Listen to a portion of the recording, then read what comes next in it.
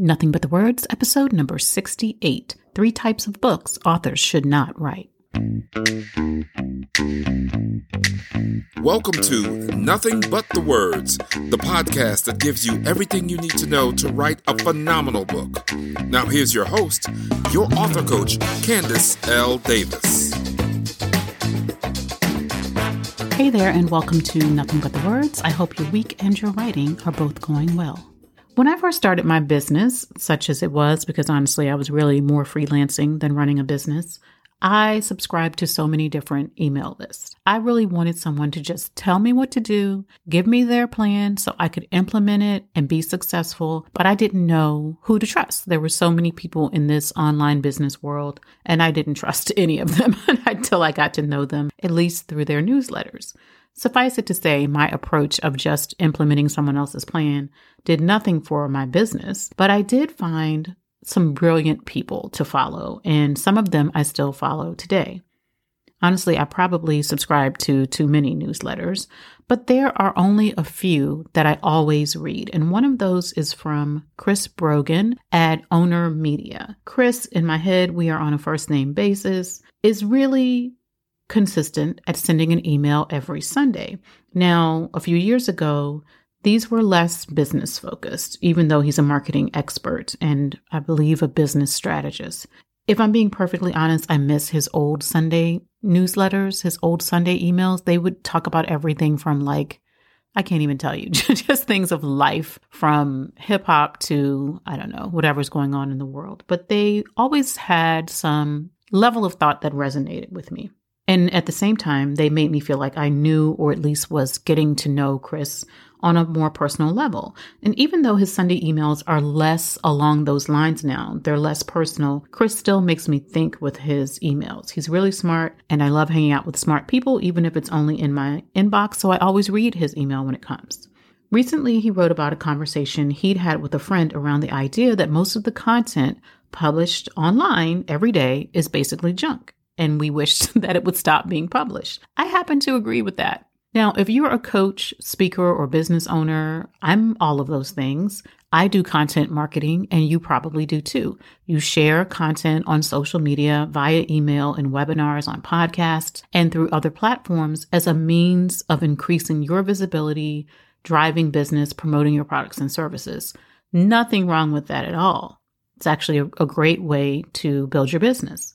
Writing your book may be another way for you to introduce people to your expertise or your story, which is great. There are no issues there. That's wonderful. But just like some of the content marketing that we see online is basically empty calories for our brains, it provides no value. There are also a lot of books being published, more specifically being self-published these days, that provide no value.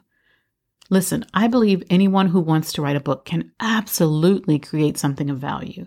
And your book does not have to be deep or heavy or long to do what your readers need it to do, not necessarily. You can decide to inspire, to educate, to enlighten, or simply to entertain with your book. And as long as you achieve that goal and do it well, your book is adding value to the world.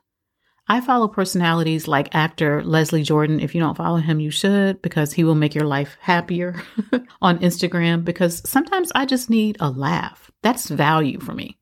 His 30-second videos can perk me right up. I follow thought leaders like my coaching client, Brandy Harvey. I consider her to be a thought leader, and I follow her on Instagram to be inspired. I know I'm going to be inspired and get a kick in the pants from following Brandy. I follow several life coaches like my life coach, Jody Moore, and sales coach, Stacey Bayman, because I'm constantly learning from them. These coaches and thought leaders provide value, and yes, they absolutely give a little gravy with the meat on their post. They share pictures of life events or vacations with their families, or even their kids' achievements, and every post does not have to come with a lesson. But if I look at the totality of their content, they are providing value. Your book should do the same thing. In most cases, except perhaps technical manuals or, very focused how-to books, you will want to add a little entertainment value, and your stories can do that for you. They don't have to be funny. They don't have to be grand adventures. They just need to engage your readers. But whatever value you promise to provide, you need to make sure that it is in your book. Otherwise, you are just contributing to the noise, and I don't think you want to do that. You do not want to add to the ever-growing inventory of bad books that we have to wade through to find something great. So here are 3 kinds of books you do not want to write. Avoid writing these types of books, and you will avoid contributing to the empty calorie content that's already out there. So number 1, please do not write a big pamphlet and call it a book. Listen, I often encourage my clients to write short books. Attention spans have grown shorter over the years, and if all you need is 100 pages to say what you need to say, your readers will likely appreciate your brevity. But too often I see quote-unquote books that are 50 pages long, have 16-point font and 2-inch margins with huge line spaces between the paragraphs. These are not books, my friend. They're just not. They are pamphlets masquerading as books. They are long blog posts masquerading as books. Now, don't get me wrong. There are some lovely gift books and inspirational books that are quite short. In those cases, though, the author has taken the time to make sure every word provides value. There's no fat to cut. And you're also not wondering, well, where's the rest? I need more. Can you call yourself an author after you write a big pamphlet? I guess so. You can call yourself an astronaut if you want to. But if I buy your book online or at an event after I've heard you speak, and what I receive feels like less than a book, I'm going to question your expertise. And other readers will question your expertise. Don't put yourself in that position. With just a little more effort, planning, and thought, you can expand what was going to be a pamphlet into a reasonably long book. If you feel like you don't have enough content for a book, then maybe this isn't the right book idea for you. More likely, though, is that you just need to dig deeper, go wider, and give your readers more.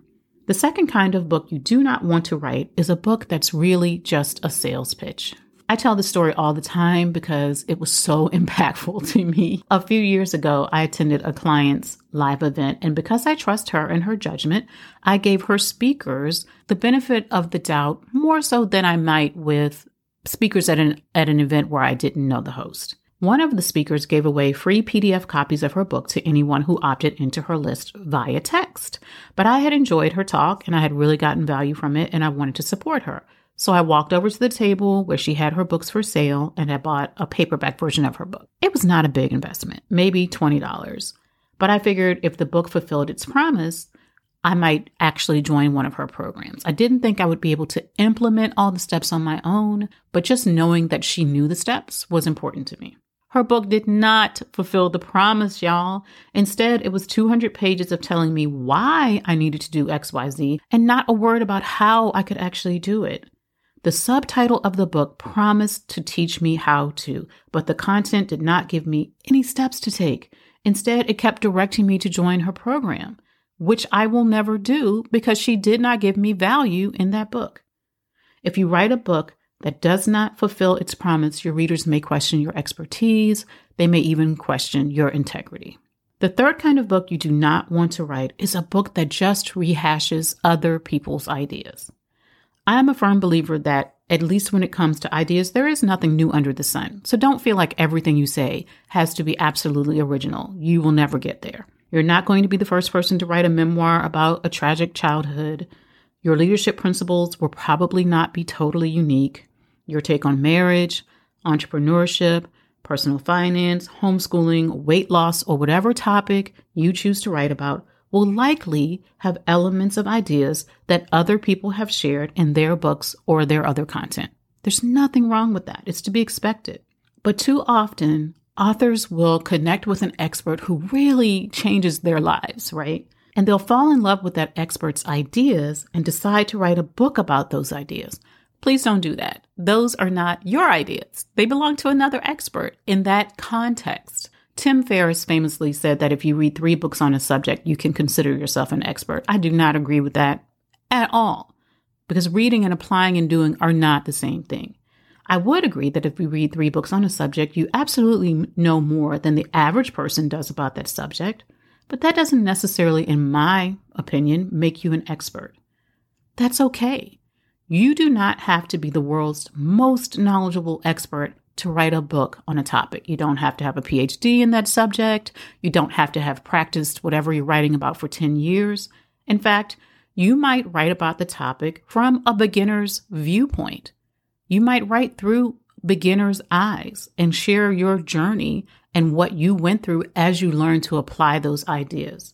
Or you might write simply the basic steps of a process. There are people who just want those beginning steps, and if you can give those to them, no problem. That can be quite valuable. But you can't just regurgitate other people's ideas. I mean, I guess you could, but I'm begging you not to. Bring something new to the topic. Go deeper. Apply the information in new ways. Find the places where your opinion diverges from the other experts' opinions. You do not agree with everything that expert you love says. You don't. You couldn't possibly. You're two different people with different experiences, different backgrounds, different lives. There's no one with whom you completely agree. Find where you disagree. Write something that's unique to you. That is how you will provide value. Our world is so filled with noise and empty content. We have all the knowledge of the world truly at our fingertips. Remember when you might not be my age, but when I was very young and I had to do a school project, I would go to my grandmother's house to look at her encyclopedias. That's where I got my information from. These days, we have all the knowledge of the world at our fingertips, but often we have to wade through so much unoriginal, uninspiring, garbage content to get to the wisdom, to get to the enlightenment, to even get to the real entertainment or the inspiration that we're looking for. Bad books do us all a disservice, especially when they are self-published. One, because they contribute to the noise, and two, because they make it harder for people who've self-published great books to get out there and promote them. So don't write a book that's just a big pamphlet. Don't write a book that's a 200-page sales pitch. And don't write a book that just rehashes other people's ideas. You, my friend, can do better. That's all for this week's episode, my friends. For more writing tips and inspiration, follow me on Instagram at Candace L. Davis. Thanks for listening to Nothing But the Words. I'm your author coach, Candace L. Davis, and I'll see you next time.